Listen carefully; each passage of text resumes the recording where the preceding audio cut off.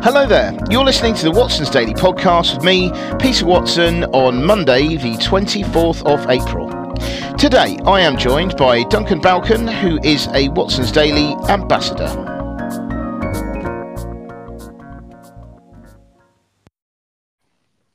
Hi there Duncan, how are you doing today? Hi there Peter, I'm very well thank you, how are you? Yeah, good, very good. Today, I've just better say, today, for those who are subscribers to Watson's Daily, I sent out a preview of this week. It's actually a bit longer than normal because there are so many company results coming out this week. So look out for that in case you're not, open to it, whatever. But there's a lot in there. Anyway, right, let's talk about today. What subject did you take from Watson's Daily today? Yeah, so there's one story in Watson's Daily today that I think is very on brand for me in terms of things I normally talk about. So I'm going to pick that as a nice, easy start to the week. So it's a story from the Wall Street Journal. The story aims to give kind of a view inside the struggle to make lab-grown meat. So anyone that's listened to podcasts for a while will know that anytime there's an alternative meat story, I tend to jump on it because I think it's fascinating. Yeah. So this is it's kind of an interesting insight, and it's kind of talking about the practicalities actually of growing meat in a lab. Yeah. So the FDA has actually approved cultivated chicken now as being officially kind of safe to eat. Yeah. Which I think is a massive, massive step in terms of these kind of alternative meat sources. Having one that's actually FDA approved as safe to eat is a big move. However, the problem with these alternative meats, as has always been the case, I think, has been the ability to scale and make production financially viable. And a lot of that obviously relies on order volume, but a lot of that also relies on kind of the processes involved as well. And now you were telling me earlier that one thing inside this article actually is the fact it's taking hundreds of bottles to create a few chicken fillets for one of these companies. As in they're made in the bottles, not they're made of the bottle. Not crushed up, crush it into a really fine powder and mix with water. Crunchy chicken breast. Yeah, sorry. So you're looking at 100 of, and I missed a word on that, hundreds of disposable bottles to make a few chicken breasts, which obviously then I think negates the whole point really of trying to make a more environmentally friendly way of eating meat, because actually if you're using hundreds of disposable bottles, it's just not really achieving what it's meant to be achieving. So there are lots of companies working on this. I think Upside Foods is one. My favourite company name of all is Eats Just I think it's cheeky, properly cheeky company Probably. I mean, they had to just choose that because, of course, there was there's Just Eat, isn't there? As a Just Eat takeaway, so ironically, it's so close, isn't it? Yeah. They need to start exclusively supplying. Yeah. Just a mouthful trying to eat, just eat, just. Okay, they're going to do takeaways. They'll have to go on delivery, won't they? Absolutely, but so obviously, like I said, the process isn't there yet. The scale isn't there yet, and I think the idea, on the whole, that you can grow meat, feed the population, which, let's be honest, is still growing. World population is still growing. If you can make it in a way that obviously has less impact on the planet in terms of both the effect on the animals involved and the effect on the climate in general, then it's a great thing. But at the moment, the practicalities are just it's just not really looking practical. And like I said, with these processes being reliant on so many different ingredients and so many different kind of disposable materials, it just doesn't feel like a particularly great kind of place to be in, although they're starting to get FDA approval. And I was saying to you earlier, I think one of the problems with this might actually be that a lot of these companies are still trying to produce this alternative meat, lab-grown meat, to look exactly like the, inverted commas, real thing. And I think that could be where they're falling down, because it's surely got to be easier to produce a block of this stuff or a mince of this stuff than it is to try and produce something that actually looks like a chicken breast. Yeah. So I'm wondering whether that's the process that needs kind of changing in terms of a customer expectation, maybe. I don't know. Yeah, I mean, it's quite interesting. It reminds me of a story I talked about ages ago about there was so this wasn't actually lab grown meat, but it was a meat alternative made by a brilliantly named company called Omnipork. Yep. And and that actually did pork mince, and the idea was, this is I think it was a Chinese or is a Hong Kong based company, and China is the biggest consumer in the world of pork, and so obviously if this stuff got caught on, it would have a major impact.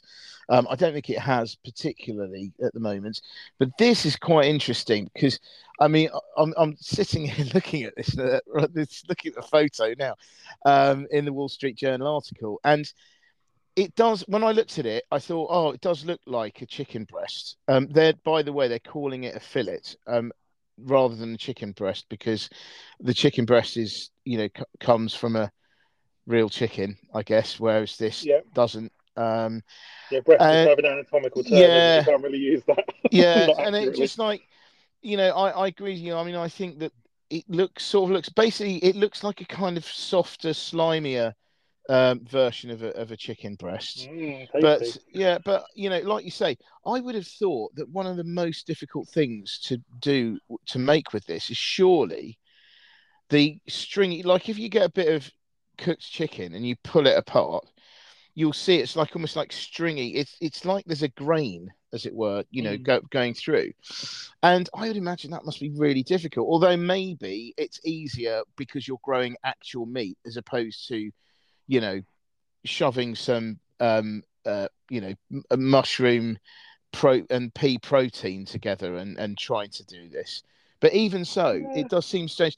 And you would have thought surely things like chicken mince would be far more scalable than and far more easy and quickly scalable than it would be to say grow a load of these fillets. Definitely. You think minces or anything you could cook in like a block and slice for kind of sandwich meats and things like that would be easier than trying to create something like that looks and has the texture of a fillet. The only thing I could think of to make something that has that kind of that you described is if you could like 3D print it maybe, because then you can control almost like the brush strokes, I guess, of the printer to make it that sort of thing. Yeah. But then that isn't scalable either, is it? And no. It's tough. I totally appreciate what they're trying to do, and obviously the environmental impact they're trying to have by doing this. But at the moment, it just doesn't seem to be the technology there to achieve what they want to achieve, which is kind of sad, I guess. But no, it's still progress, I guess. Being FDA approved is definitely progress. I think that on itself is big news. Yeah, it's just getting the processes there to match up with it, I think. No, I agree. I mean, I think it's it's tricky. And but it is a major step forward. So I suppose the next stage is more people put loads of money into it, and then it becomes a thing. And it is, I guess, the best of both worlds in the sense that you've got the meat and the taste, but you've not got the slaughtering and stuff that goes with it. So and it can be more efficient, all that kind of thing. So I don't know. In my lifetime, will this happen?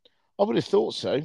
I can imagine it happening. I mean, it wasn't that long ago, really, when everyone was sort of up in arms about genetically modified crops and things like that, and I'm pretty sure that they do that in America now. So they've been doing that in America for a while. So I think that this could work. I mean, just imagine that we're eating genetically modified crops and eating cultivated meat. I mean, how incredible is that? What a time to be alive. Exactly. Potential, so much potential. Exactly. So okay, well look, we'll park that one because I think that's and I'll just go on to talk about today. I wanted to talk about UK inflation because obviously a lot of people are talking about inflation at the moment. Sorry, I just managed to knock my headset there. But so a lot of people talk about inflation at the moment. You've got Andy Haldane, who used to be the Bank of England economist, and he is saying that he reckons that inflation is going to halve in the next 6 months. So I think that's quite a bold call, because obviously last week we heard it was higher. It was 10.1%, which was higher than everyone expected. Everyone was expecting it to be, to dip below 10%. But to halve in 6 months, I think is quite interesting. I would say that Andy Haldane most recently, because I don't remember what he's done in the past, but he seemed to me to be more attuned to what was actually happening in the economy and inflation itself, than the governor of the Bank of England, Andrew Bailey, who, like everyone else, who also got it wrong, was saying, "Oh no, inflation, it's just temporary. Don't worry about it. This is just a blip." And then, of course, it is not a blip, which we predicted it. You and I, we predicted it, right? We did. They should have listened to us. But anyway, yeah, Andy Haldane caught on to it earlier. That's not to say that he's got it right this time, but yeah, he says in 6 months. It's quite interesting. He is a well-known economist. He has done it for a long time, but he's not Bank of England's economist anymore. That guy's Hugh Pill. So anyway, I think this is interesting, because wouldn't that be great if it did come down? If inflation was cut in half. But then when you think about it, if you think, okay, 6 months' time, where are we going to be? We're going to be towards the end of October. Mm-hmm. We're going to be in autumn, well and truly in autumn, if not, heading towards winter. And I think, two of the big components of inflation have been energy prices and food prices. Now, last week we saw that the Office for National Statistics took the unusual option of criticising UK supermarkets about not passing on lower food prices to customers. So there's the prospect of food prices going down, but the only thing I sort of wonder about is energy prices, because at that point in the year we're going to have had the summer. Presumably people will be switching on the heating again. We are told that the energy stocks in Europe, for instance, are pretty good at the moment, and they should be okay for the winter. But you just don't know, do you? I mean, if this year happens to be particularly cold, for instance, rather than last year being particularly mild, I mean, it could be quite a different story. So, it could be, and that's the thing with this, isn't it? It's a very bold prediction to predict kind of a cut by a half with so many unknown variables still. Yeah, because you don't know what's going to go on with that. You don't know what's going on with the conflict currently in Europe. You don't know what's going on around that. There's so many unknowns that really directly impact that figure. And this is, for me, to me, it feels overly optimistic. He could be right. He could be right, and I would love for him to be right. And in 6 months to go, well, wasn't that fantastic? Yeah. But it just feels a little bit on the over optimistic side. Yeah. To say cut by a half, like a significant drop maybe, but a half is a lot. Yeah, absolutely. And I think actually with food as well, you kind of think, well, we're also beholden to the weather and things for that, because of course last year there was there was not much rain. Harvests weren't very good. I mean, I was saying today's Watson's Daily about how price of olive oil has gone through the roof because of poor harvests. And again, remember the shelves, remember the empty shelves only a few months ago of salad crops, nothing there. So, again, I suppose we are beholden a bit to the weather in terms of crops generally. So that's important for the food prices, but also we need to be wary of what utility bills are going to do. So it looks like they're going to go down. I can imagine they will go down, especially going into the summer. But it's just what will happen after that. So anyway, I mean, it's interesting. Hopefully it will go down. Hopefully he's right.